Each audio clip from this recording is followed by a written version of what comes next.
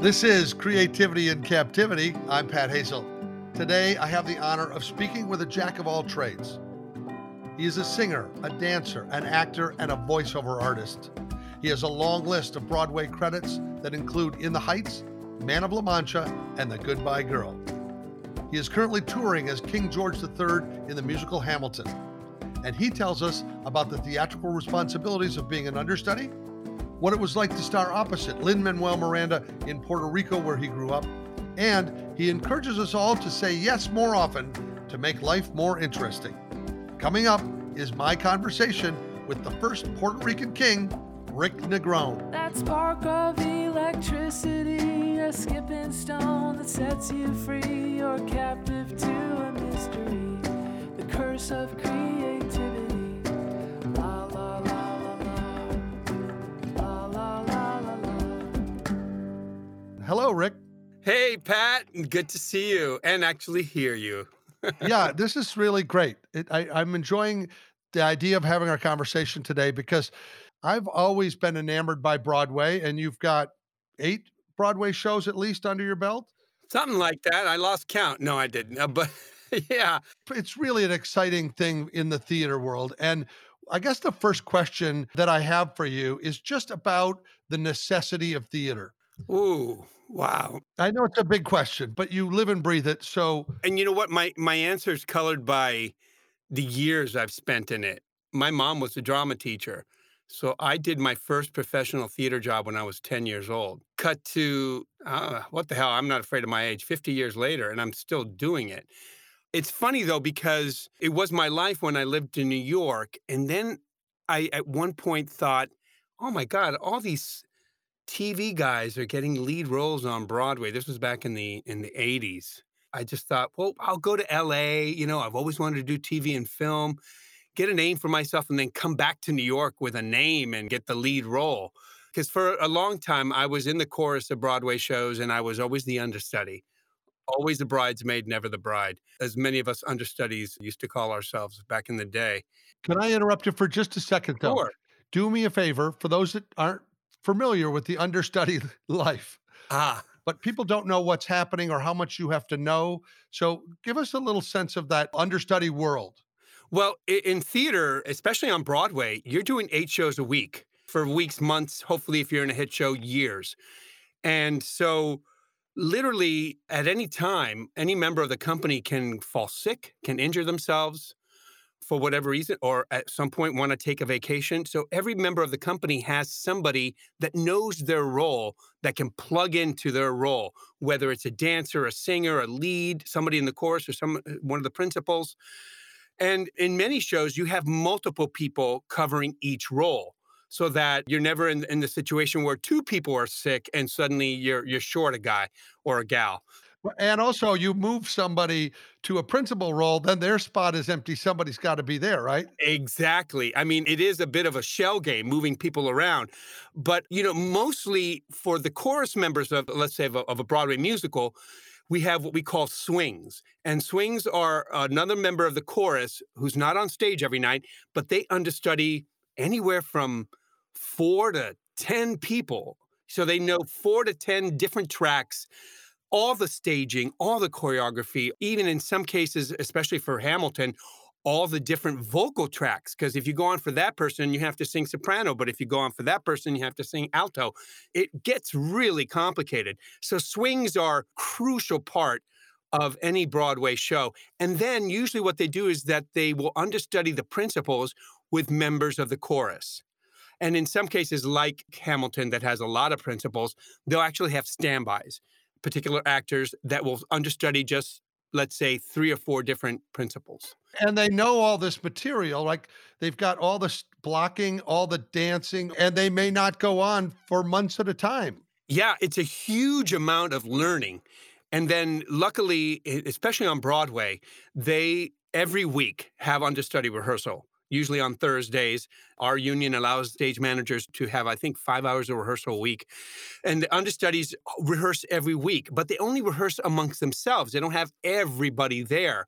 So they're still every week going over the material, but it's a whole nother ball of wax when you get thrown in with costumes and lights and the orchestra and the rest of the cast. It can be nerve-wracking. Yeah, not to mention that in a show like Hamilton, they're also moving the scenery at times, right? They're pushing tables and chairs and whatever it is, right? Oh, yeah. Yeah, so there's Oh, yeah. that's an awful lot of responsibility that I think most ticket buyers here's their relationship with an understudy.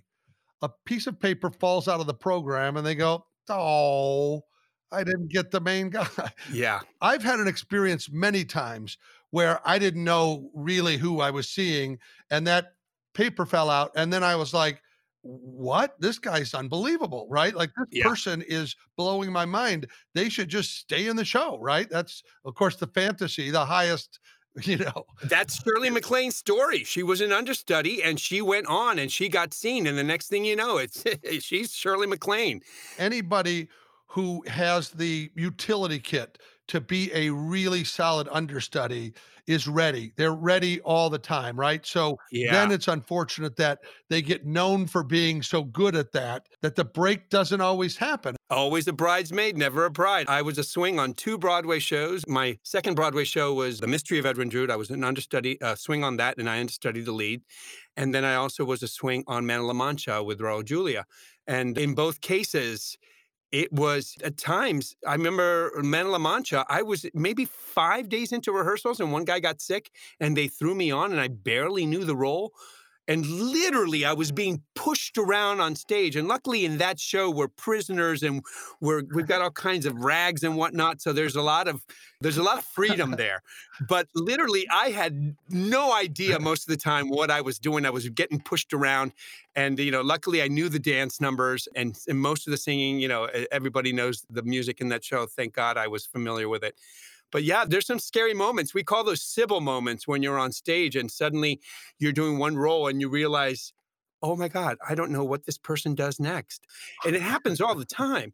And your fellow actors are pushing you or saying a word in your ear. Directing you with their eyeballs. They're like, go over there, right? Yeah, yeah. I remember famously, I did Man of La Mancha with Robert Goulet, and he would forget lines. And luckily, Sancho Panza knew all his lines, and Sancho would whisper in his ear, "This is your line." Of course, he was playing a madman, so it was perfect casting in that case. It's funny. There was a role I played once in Omaha. It was A Few Good Men, and I was playing the JAG lawyer that was Tom Cruise played in the movie.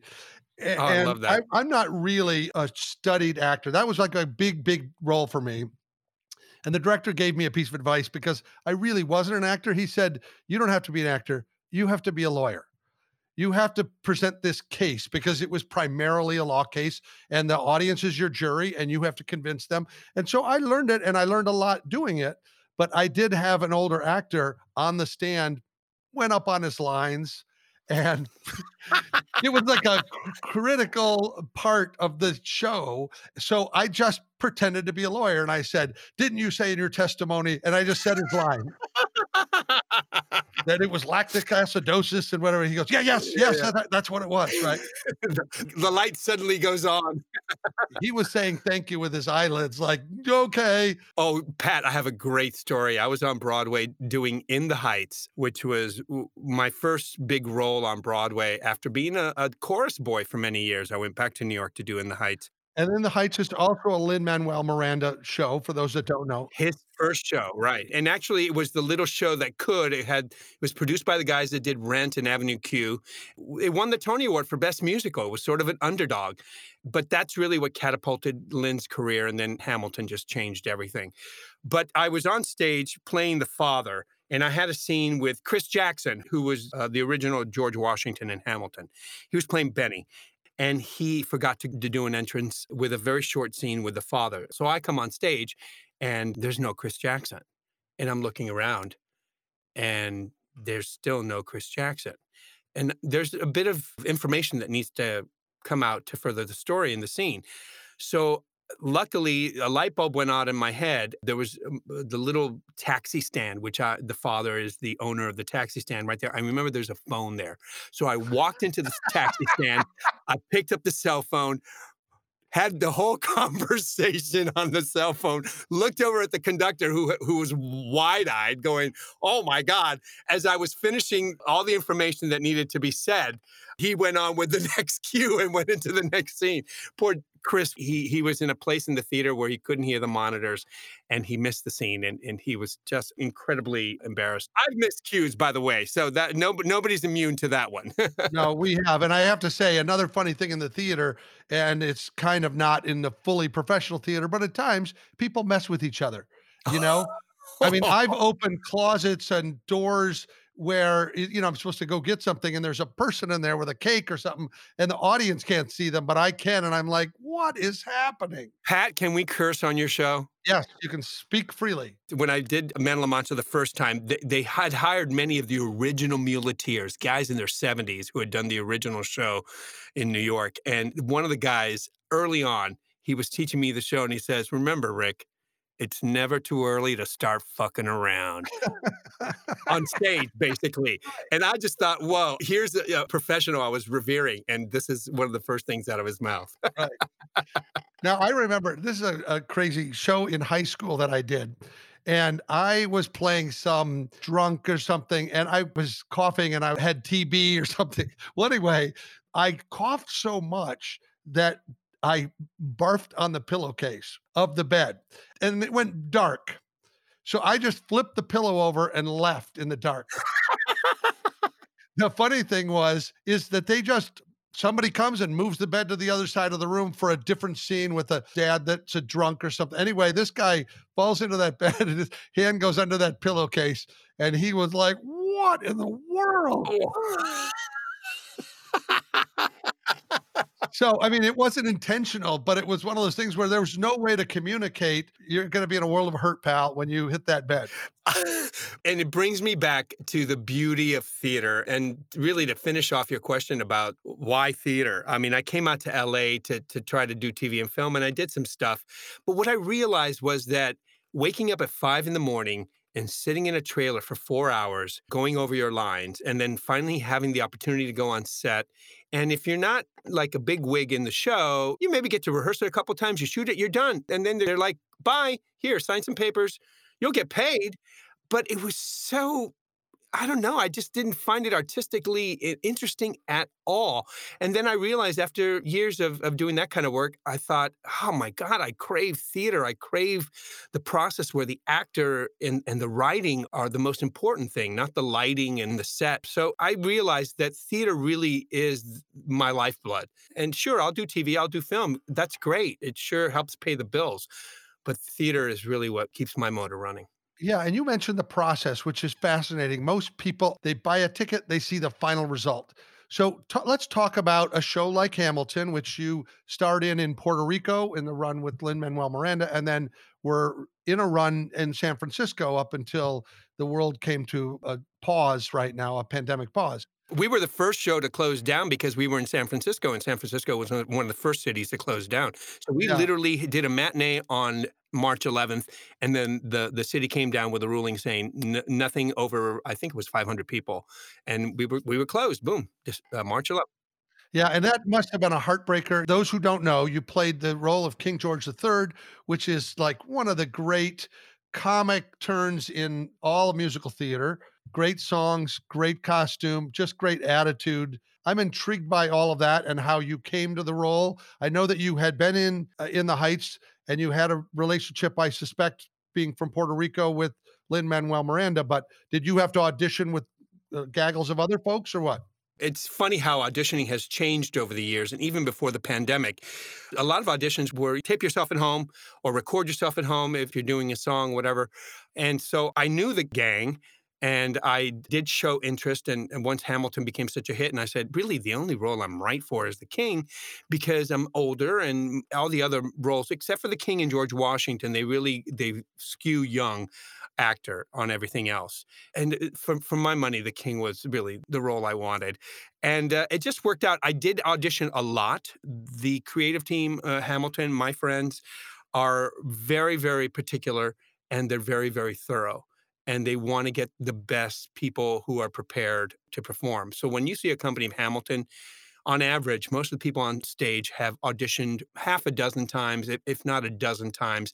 They have work sessions where you learn the music and they give you notes. And I mean, it's an audition process like no other, but for good reason. It's a really tough show. Even the role of the king, which seems easy, you do 3 songs, you're maybe on stage 10 minutes. It's a tricky one. It's hard to sing.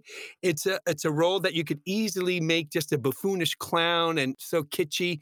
And to really make him interesting, you really got to dig deep. It's tricky. The audition process was lengthy. And here's a guy who was already in with the crew. But it was all kismet because at the end of the day, I didn't get into one of the other tours that they were casting. I got into the right tour, which is the one that went to Puerto Rico, to my hometown with Lynn. It was just a dream come true for me. I thought that was one of the brightest moments in leadership when he decided to bring the show to Puerto Rico and return to the role. Puerto Rico had been hit so hard by the hurricanes and what to bring some tourism back, to bring some hope back. It was just a moment of that announcement. I thought, wow, this is really something. This is when theater has an impact socially. It has a global impact Yeah. on the attention being brought to Puerto Rico. So my understanding is that you were performing in a theater just blocks away from a hospital you were born in. Yeah. 4 blocks away from Doctors Hospital where I was born. Yeah. And what's funny is I had performed in that theater with Lynn in the national tour of In the Heights. I did a switch with the guy that was on the national tour. I wanted to perform in Puerto Rico, my hometown, and my parents were elderly. They couldn't come to New York. And so we did a switch. The guy on the tour came to Broadway, and I went and joined the national tour and did Puerto Rico with Lynn. And that was 2010, I believe. To then 9 years later, go back to the same theater with Lynn in Hamilton. Wow. And I mean, I grew up just 6 blocks away. My grandfather had built an apartment building, and I walked from the theater down to the street where I played as a kid, and there was the building my grandfather built. It was just crazy. I love that. So when you were young, when did you leave Puerto Rico? At what age? As you can tell, the fact that I don't have much of an accent, and if you look at me, I kind of look not very Hispanic. My mom's a nice Irish girl from Ohio, and she ended up in Puerto Rico and ended up marrying a Puerto Rican man my dad, a doctor. They started their family down there, and she had this bug from when she was a kid for music and theater. She taught school in Puerto Rico at an army base, and she was the drama teacher. I blame Alice. She's the one that got the bug in me, and I started at an early age doing school plays, and the next thing you know, I somehow got myself into some semi-professional play in town and kept doing all kinds of stuff as I was in high school in theater. My mom influenced me too, but when she said, go to your room until you learn how to act, I misunderstood what she meant by that. But bumps. Actually, one of the funny things was I did magic tricks when I was younger. Oh, you were one of those kids, huh? Because my name was Patrick, she pitched to me that my magic name be P.A. Trick. I was like, Mom, you have no idea how bad that sounds, But all right, so let's talk about this. You were dancing also young? Yes. Because I know you did a lot of dancing. You danced in the film Chicago, right? Yeah, I did a lot of children's theater when I was in Puerto Rico, and I did one play where it had a choreographer. I remember it was a children's theater production of Pinocchio, and there was a choreographer there, and everybody in the show she had a little dance school. American lady had a dance school down there, and everybody started taking her jazz class. And I must have been about 13. And I was like, yeah, I'll take the jazz class with my sisters, and I put on my judo pants. And I was taking jazz class in my sneakers. And I had an affinity to it. And the teacher saw that I had some talent. And she gave me a full scholarship. Next thing you know, every day after school, I was going there and taking ballet, jazz, and tap and acrobatics. And I started early. By the time I was 16, I was dancing in TV shows in Puerto Rico, backup dancing for singers. And then I ended up going to Sarah Lawrence College. I went there because they had a really great dance department, a great drama department, and a great music department. So instead of going to a musical theater conservatory, I took modern dance and I took straight theater and I trained in opera. So it was a really great education. So you would probably say that music had a big impact on your overall career. Oh, without a doubt. My mom played the organ in church, and we would sing in the car four-part harmony because luckily I have four siblings, and they all sing. Yeah, we're a little bit of the Puerto Rican Von Trapp family, a little bit. Actually, my other sister also got the theater bug. She went to Northwestern and got a degree in theater, and then she went and got her master's in directing at Brooklyn College. So there's two of us, and Where in your life, whether it's theater or elsewhere, do you feel that your creative compass is pointed to true north? wow, great question. I think I really found it with this role in Hamilton. And I've been finding this over the years, but I find, especially with Hamilton and In the Heights, the responsibility we have as actors, as healers, as change makers, as a way of changing the narrative and the way people think about things. I really found my artistic compass with these shows and realized that I'm changing lives. I come outside and sign autographs, and there's little kids who are just so incredibly engaged in a show like Hamilton who know what the Federalist Papers are. I didn't know what the Federalist Papers were until I was in my 30s. And these are 8 and 10-year-olds who know what the Federalist Papers are about, who our founding fathers are, what legacy is. They know what legacy is at the age of 10. I mean, what an incredible thing. I remember we were in Puerto Rico, and one of our final performances, we had the Clintons came to see the show. And I went up to Bill and I said, I was a caterer in LA for many years, and I served you dinner many times as a caterer. He goes, no way. And we had a little bit of a moment. And he says, I want to tell you that the beauty of the show is not so much that it's entertaining, but that it's teaching an entire generation about civics and involvement in our government and in our politics. Yeah, no doubt. The fact that Alexander Hamilton is they know the words, okay? So they're singing in repetition and they're Right. taking it in. But finding out historically how much he was involved in our the development of our country and various parts of our government, it's really an extraordinary piece of work anyway in how it's cast and how it's staged. And there's so much urgency and energy that it changes up from hip hop to rhythm and blues kind of options in there, right? Yeah. So my song is a British pop song.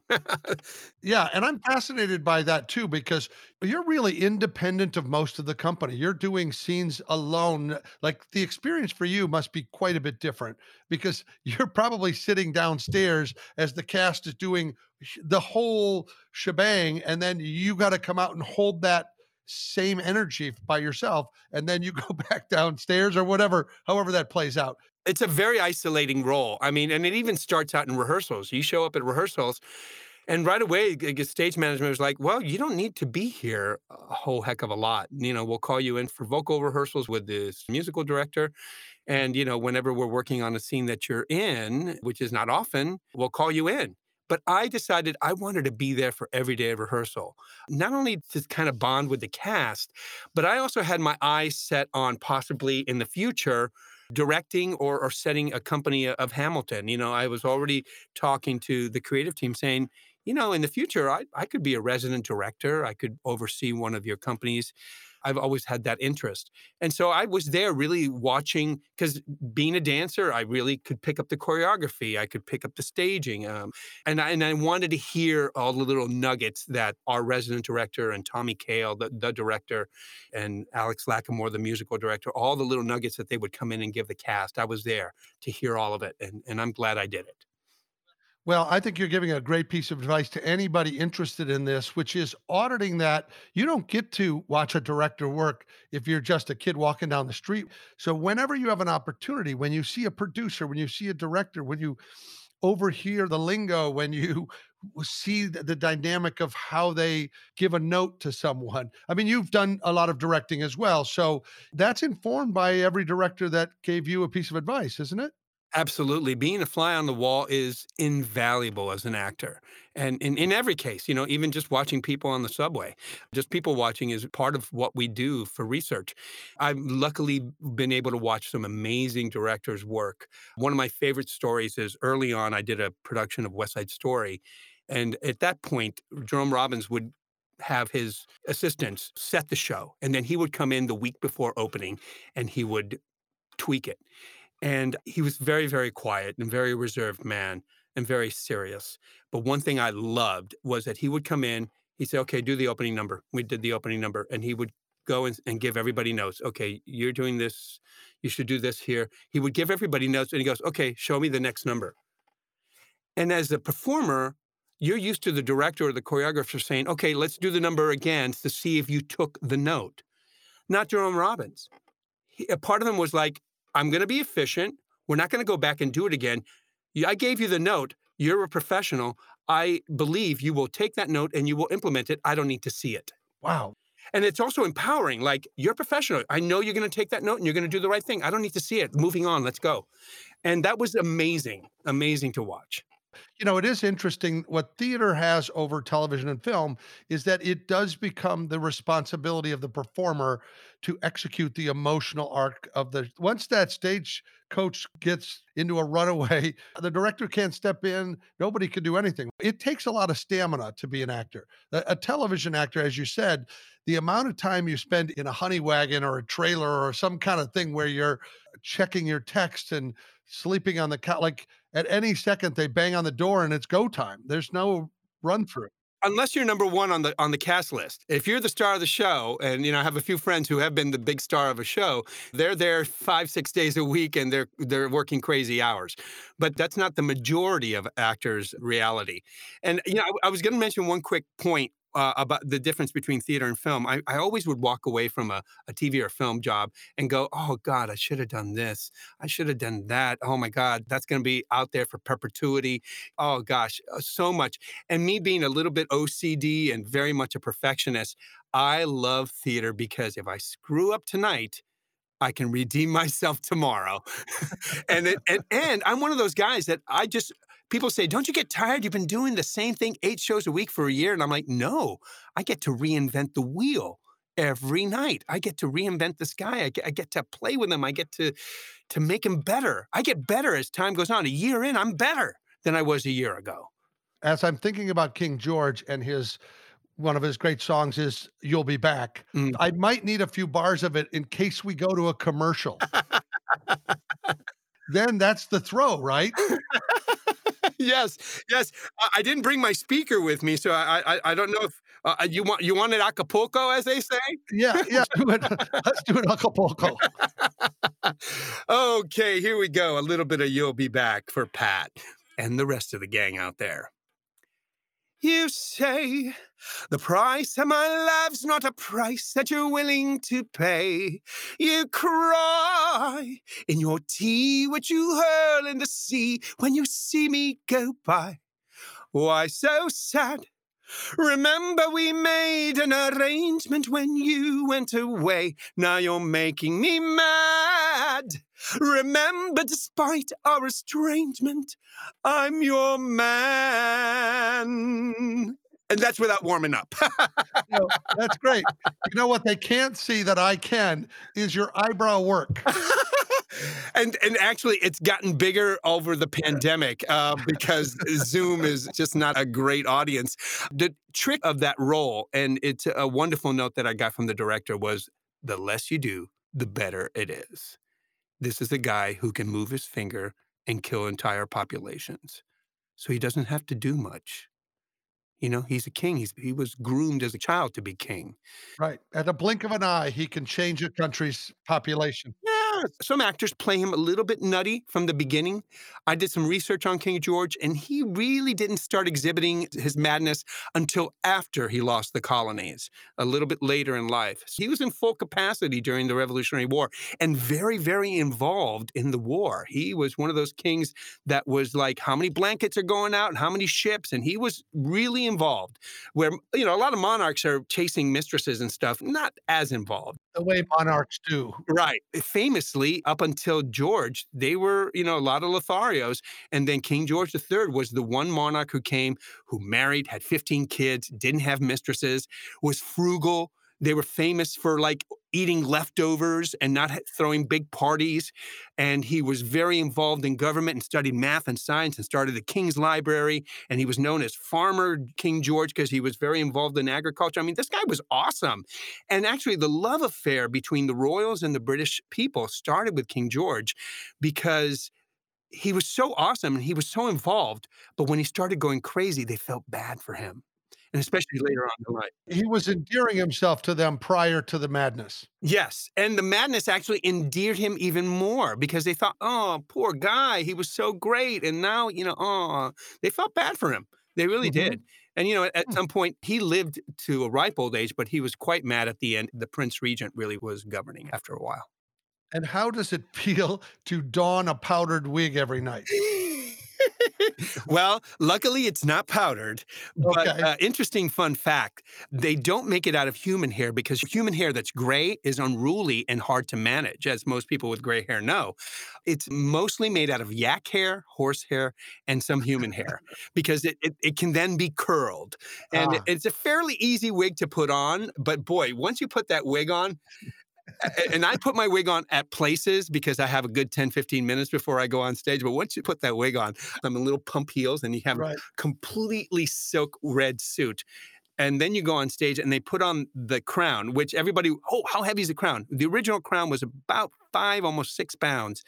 But they were able to trim down the weight by the time I came around and they built my crown. My crown is really only about 3.5 pounds. It's kinda unwieldy. You gotta keep your head up. Yeah, and the interesting thing is that it makes you walk a certain way, and the way you walk with that crown is perfect for the king. As you watch Jonathan Groff in the Disney Plus, the original cast version, he walks very gingerly, and he's got a very specific walk. It's all a product of keeping the crown upright. Dude, you let your head go sideways, and you're tilting like the Titanic for sure. Weebles wobble, but they You don't. don't fall down. Yeah. Yeah, the other thing I noticed from that Disney Plus performance is he's spitting. He's just letting the spit fly. I mean, it's great. The commitment to the song is everything. Exactly. You think about being in live theater in row 1 or 2 and catching some spittle, it's quite a bit different than being ringside at a fight. Oh, the conductor and the musicians are getting the heft of it because they're in the pit right in front of them. But you're right, especially at the Richard Rodgers, which is a small theater. I'm sure he might have been reaching the first row. But I just love the wild abandonment. He doesn't care. He is so committed in the moment. He's so good. And the truth is, people ask me, I mean, is this a rarity? I said, no, I'm a big spitter myself. And especially in that role, you are doing the British accent, and it's all about the consonants, and it's all about yeah, and there's so much work being done with the mouth at the time that you're singing that your mouth starts salivating and you can't help it. And then you get, and no, don't change the subject. And of course you start spitting. A word like subject is gonna come. Oh, yeah. And I mean, I spit, but I'm not in Jonathan's league at all. They might need to start passing out ponchos like it's a Gallagher concert. Right? Or the Shamu show, you will get wet in this row. Now I'm gonna change the subject because I do remember you telling me somewhere along the way that you danced in Michael Jackson's Bad video. Yes, Lin-Manuel Miranda loves to tell everybody, because I don't go around telling people this. No, no, I know, but it's such a iconic moment Yeah. because didn't it first appear on MTV or something? Yeah, Or it so was a long video. yeah, it was one of those what they call mini movie videos that they were making around that time, and this one had like a whole storyline, a whole acting, maybe half hour prior to the actual dance video. The Bad video starred Wesley Snipes before he became a big star. That was one of his first big breaks, and that video was directed by Martin Scorsese. I mean, it was a huge deal, and it was the first music video that was done under a SAG contract, the Screen Actors Guild. It was a union contract, the first ever.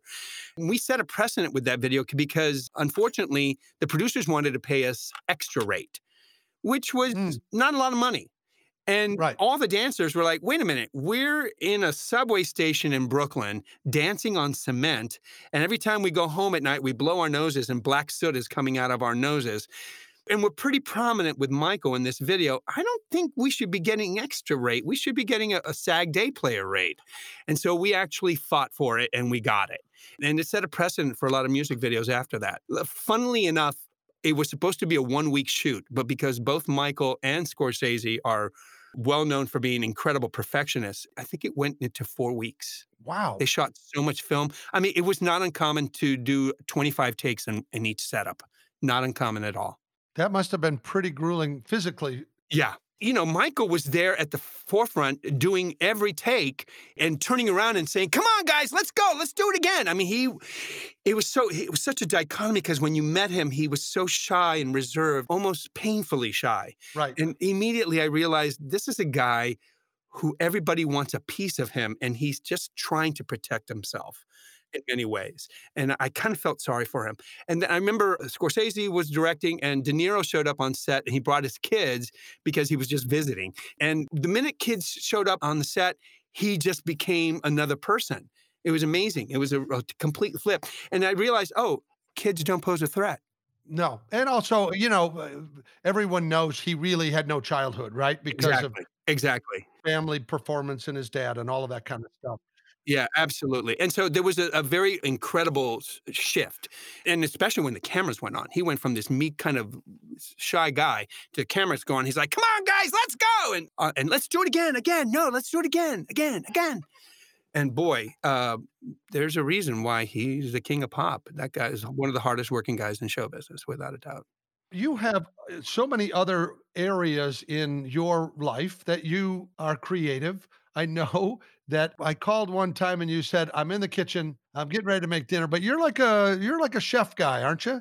Well, I'm not trained, but Right. but because being an actor, I worked in restaurants in New York when I was a young buck, and then I got into the catering business between gigs because that was easier than the restaurant business. I could just plug myself into any catering company or both in New York and LA. And I ended up running Emmys and Oscar catering gigs as a captain and supervisor for some of the biggest companies.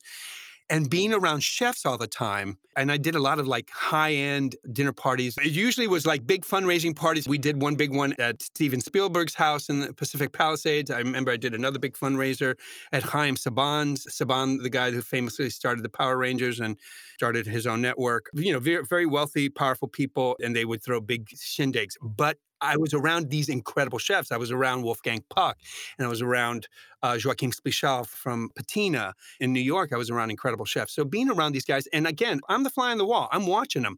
I'm watching what they're doing. What's that? Paul Maligot, what's that? How do you make that? How do you cook the fish like that? So I'm constantly asking questions. And next thing you know, our good friend Terry Hatcher and I are dueling kitchen chefs, and we love working together and creating incredible meals. And I'm pretty much the one that cooks all the food here at home. My wife is a good cook too, but she's always busy. So, It speaks to your process overall, which is you're an observer, you're mhm, always an observer, and you're curious, which I think in all things creative, asking questions, being curious, dialing into the how and the why of things seems to be how you make advancements. It's without a not just doubt. what people are doing, how they're doing it. So if you're serving that kind of dish and you see how it's plated, timing is critical in music, in dance, and in cooking. Like you can't have things come out 10 minutes apart and serve it on one plate. And improvisation is a big part of it.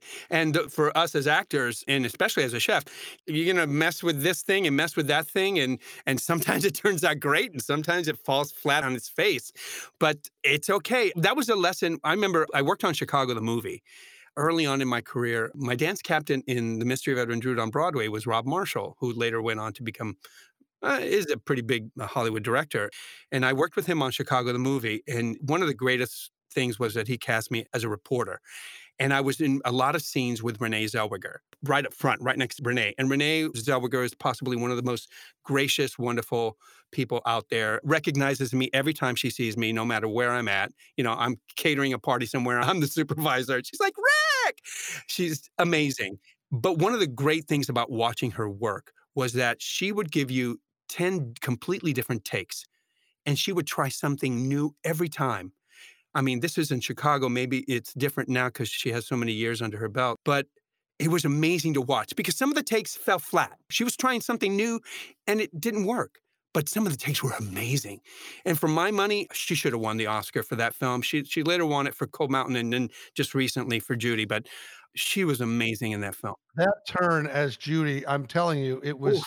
hauntingly amazing. Every little part of the depth of the bittersweet and the alcohol and the depression. I mean, it was really Renee is an astounding actress, and I got to watch her process, and I saw that she was experimenting, adding salt to the sauce or adding sugar or whatever, and sometimes it fell flat, and sometimes it was amazing, and I'm sure as a director, he had tons to work with. That is the difference. When we talk about the difference between theater and film, when you have that much range and you give an editor and a director performances that aren't all the same, when people start out, most actors are busy trying to get it just right, even Mm, from the audition. Like I found as a director, I'll give people a counterintuitive note to see if they'll take it. Meaning in an audition, I'll say, do this really large. And they're like, it doesn't call for that. If they can't take a note, it means they're gonna be hard to direct on their feet. yeah, yeah, because they're just looking for an outcome, and they're not interested in the process. I'm always fascinated as a director about the resume and the bottom few lines where it says extra talent or what is that? Special skills, Special special skills, skills. special skills. So, what's the most outrageous thing on the special skills list of yours? Outrageous. What do you think is kind of fudging the line? That's what I always would do if people came in to put them at ease. I would always look at the resume, and there was always a headshot on one side Yeah. and then their resume on the other side. And I would look at the headshot and look at them and I go, okay, you have a head. Let's move on. Right. Like that just gets them in the door. Right. And it relaxes them, it relaxes them, yeah. Right. But then I would turn it over and I would just go to special skills and I'd say, oh, you speak Bolivian? And I'd say, oh, can you tell me how much you want this job in Bolivian? And they always go, well, I don't speak it Oh fluently. Like they god. listed 25 things. I drive a 16-wheel truck, but you're kind of taught in commercial acting, just you'll do Yeah. anything. Tell them you can ride a horse. It doesn't matter. Right. I probably did that early on in my career when I famously would pad my resume because I had no real experience. Early on, somebody told me, don't put something on special skills that you can't do because you will be caught in a lie and it's going to cost you. And so, really, the craziest thing on my special skills is surfer, but I can surf. So it's not that crazy. I don't surf that much anymore, but But I understand. I always thought it was really funny. I didn't care if they could or couldn't, but I would always immediately hone in on the thing. It's like, hey, it turns out we're not going to run the lines. We're going to play ping pong to see if you get this job because it says here. And they're like, what? I don't know if I'm ready to play ping pong. It's like, well, you said it's a special skill. and the commercials all it's about ping pong. It's a good point to make to especially young actors out there. Okay, so you might fib a little bit about your experience, but be careful. Don't put yourself in a situation where somebody's going to say gotcha. And then what happens is that people have long memories about that. And that kind of stuff can haunt you in the future. So it's just best to be clean and honest. I think being authentic and being truthful always helps. I think words like willing to sing are better, Yes, right? yes. I do not sing at all. And I got called in from Christmas movie and I don't have any talent in music. I can barely dance. That's my wheelhouse. That's my wheelhouse. You got all that down, right? So there's this Christmas movie. I lived in New Orleans and they send me down to audition for this thing.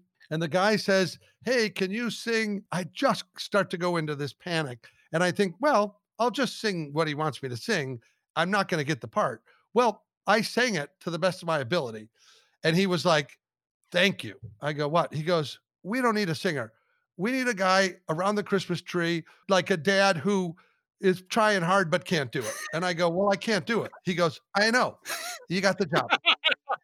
If they said sing shitty, I probably would have done it worse. Right, right, right. Is there anything you could share anywhere in your world that might be a creative spark or boost that folks could take into their day or week? Something that has allowed you to be more open to creative experiences? It's funny, they usually room the King George and the George Washington actors together in Hamilton. And when we went to Puerto Rico, my George Washington at that time was a gentleman named Isaiah Johnson, a wonderful actor. He was recently in David Makes Man, which is an Oprah Winfrey Network show, and he works all the time. He was in the revival of Color Purple on Broadway, just a wonderful singer-actor.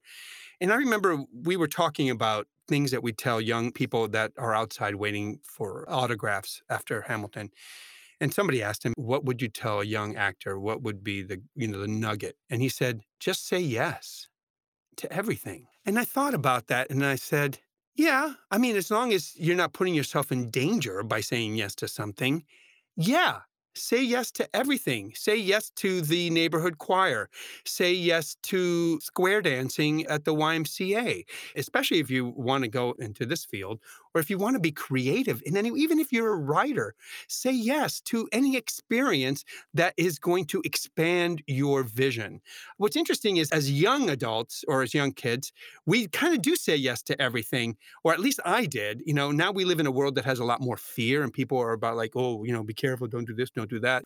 There's a lot more fear in our culture now than there was when we were growing up. And especially now that I get older, I tend to say no to things a lot more because I don't want to waste my time. I don't want to do that. I'm starting to say yes to a lot more, especially things that appeal to me. If it doesn't appeal to me, obviously I'm not going to say yes, or if it doesn't work with my schedule. But even things that I go, I'm not sure. What the hell? Say yes. Yes is a really amazing way to create engagement for yourself Mm, and to challenge yourself. You don't have to do it again if it's something that like I hate roller coasters. I said yes a few times, not interested in that feeling, and I'm happy to stand there and hold people's purses or whatever. I'll go buy the bomb pops for people to eat after they come off the ride. But I will say new opportunities and this comes from being a writer and from being a comedian. The experience of doing it is where the observation and the storytelling comes from because oftentimes you can't tell the story without how did you feel doing it? What was that like? And also, it's a moment of discovery. You may find that you really enjoy it, or you enjoy the people that like to do it, whatever it is. we're in a spectator culture right now. People are on their devices all the time or watching television, and they're not doing as much. Luckily, my niece, God, I love my niece. She's my crunchy granola niece who got an agriculture degree from Penn State. She moved to Portland, and every weekend she doesn't have a TV. She's reading books. She's learned how to play guitar, and she's out hiking every weekend. And I'm like, yes, you're out there having experiences, not watching somebody else. Well, I tell you, the hard part about it is, of course, with the Mm, technology, we're becoming even more consumers than we are being creators, right? right. Somebody does create those experiences, but then the player in the game is the one that's having the adventure and the action, and we're just pulling the strings of the puppet. And not that it's bad, we just need balance. I think we were a little bit out of balance. I'm forcing myself to go hiking. I'm forcing myself to do situations like this, have conversations with people, play game, just more human interaction as opposed to just sitting on a couch and watching, which I do. Trust me, I'm a couch potato at heart. I've always sort of referred to life itself. Curtain goes up when you're born, goes down when you die, right? So, how are you going to make this an interesting life story? From chapter to chapter, we get to write our biography as we go. And I think your advice to say yes to things is what makes interesting chapters in our autobiography. Absolutely. I still have a bucket list of things that I want to try. The other day, I was with our mutual friend Terry celebrating her birthday, and she had a dozen oysters. And I famously don't like oysters. From when I was a teenager, and I was like, yeah, it's like swallowing a loogie. I can't. It's not. I just steered away from it. She goes, you have to try this. These are so fresh. They're so great. And I was like, yeah, I'm going to try it. And guess what? It was great. I liked it.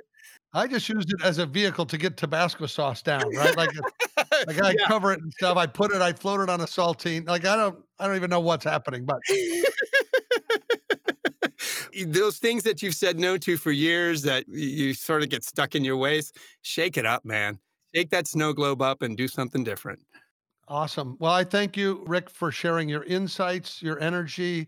You're such a talented guy. I Oh, man. encourage people to look you up. Rick Negron, Negron. You Yeah. can find out more about him at his website. I started my own King Instagram account. It's First Puerto Rican King. That's the number one ST Puerto Rican King, all one, no spaces. There's a lot of Hamilton stuff there. I did some cool little interviews backstage during intermission, little 2-minute intermission interviews on IGTV that are fun because I featured the swings and the chorus people, the people that don't get a lot of love. Well, that's generous, and I really do think that people start paying attention. They will see those very people rising in the business because they are the hardest working folks, right? Oh, To yeah. be a swing or to be an understudy is not a slouch in any way. You have to have every part of the skill set. It's sort of like a emergency room physician's assistant, right? They have to know everything the doctor knows and then some. Rick, thank you so much. This has really been a pleasure getting to know you better and sharing so much cool stuff about Hamilton and about your life in general. I wish Thanks. you continued success, pal. And you too, Pat. Success with the podcast. You're really good at this, man. Congrats. Oh, thanks. You're the best, pal. Thank Oh, you. thank you. Thanks for listening. Take a moment to subscribe, and we will hold your seat for more creative conversation and a weekly spark of inspiration. Our show is produced by Sweetwood Creative in Austin, Texas, under the leadership of Amanda Rosenberg, with sound editing by the steady hand of Tucker Hazel. Our original music theme was written and sung by Maya Sharp, with additional production support and sanity provided by Delilah Lovejoy, Marcus Siniskalki, Tony Deo, and Diane Johansson. Please feel free to share your input or dash off a review on social media to help grow our creative community. You can find us on Instagram at Pat Hazel with 2 L's, or visit our website at creativityinCaptivity.fun. You're hearing that right. It's .fun, as in cross your T's and dot your fun. Ciao for now. Staring at an empty page, stepping on a ghostlit stage.